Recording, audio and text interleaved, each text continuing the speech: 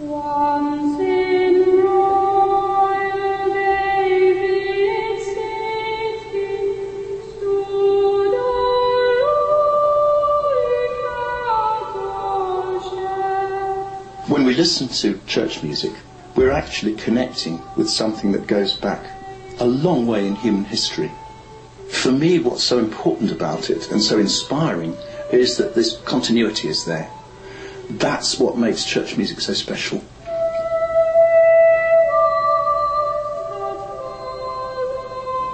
I was inspired to join the choir when I once went to Evensong on a Wednesday and they sung some truly stunning music.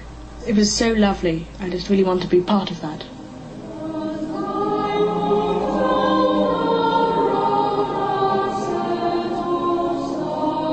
I think it's safe to say it is more difficult to recruit choristers nationally now than it's ever been before. There's so many other things that people can do with their free time. It is more difficult to persuade them of the value of spending their weekend in church. At the moment, there are vacancies even in the great choirs of the country. The standard of music is higher than it's ever been. There are more choristers singing than there have ever been, and yet it's probably and arguably more vulnerable than it's ever been.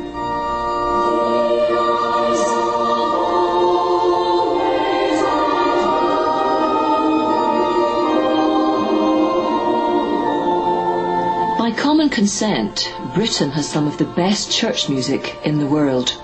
But for how long? There are over 40 choir schools attached to cathedrals, churches and college chapels. The majority are Church of England foundations. More than 1,200 of the 21,500 boys and girls in choir schools are choristers. Tim Mooey and Hector Watson have been at the Abbey School in Tewkesbury since nursery and joined the Abbey School choir 4 years ago when they were 8. They're keen, hard-working boys and far from average.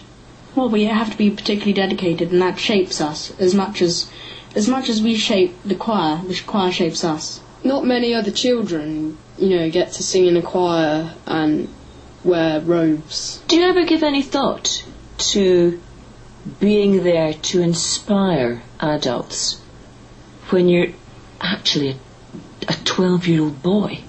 Of course, that's what the choir in a church is for, isn't it? It's to not just to praise God, but to also let people there feel involved. I agree. Otherwise, if you don't inspire other people, choirs won't carry on.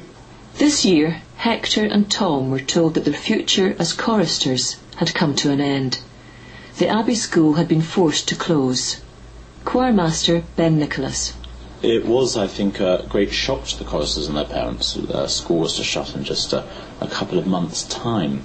It was only at the beginning of May that the governors announced that the Abbey School would close in July, therefore making the staff redundant and telling the parents of pupils, including, of course, the chorister pupils, that they needed to seek alternative education for their children. You're saying that staff, pupils and parents were all completely shocked by this. There hadn't been a warning about it. It does make me ask, could this be happening behind closed doors in other choir schools, that they too may shut down without warning?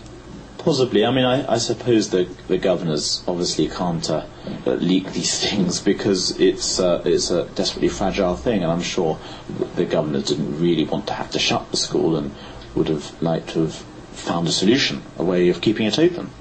But there was no solution. The Abbey School had been set up to provide choristers for Tewkesbury Abbey.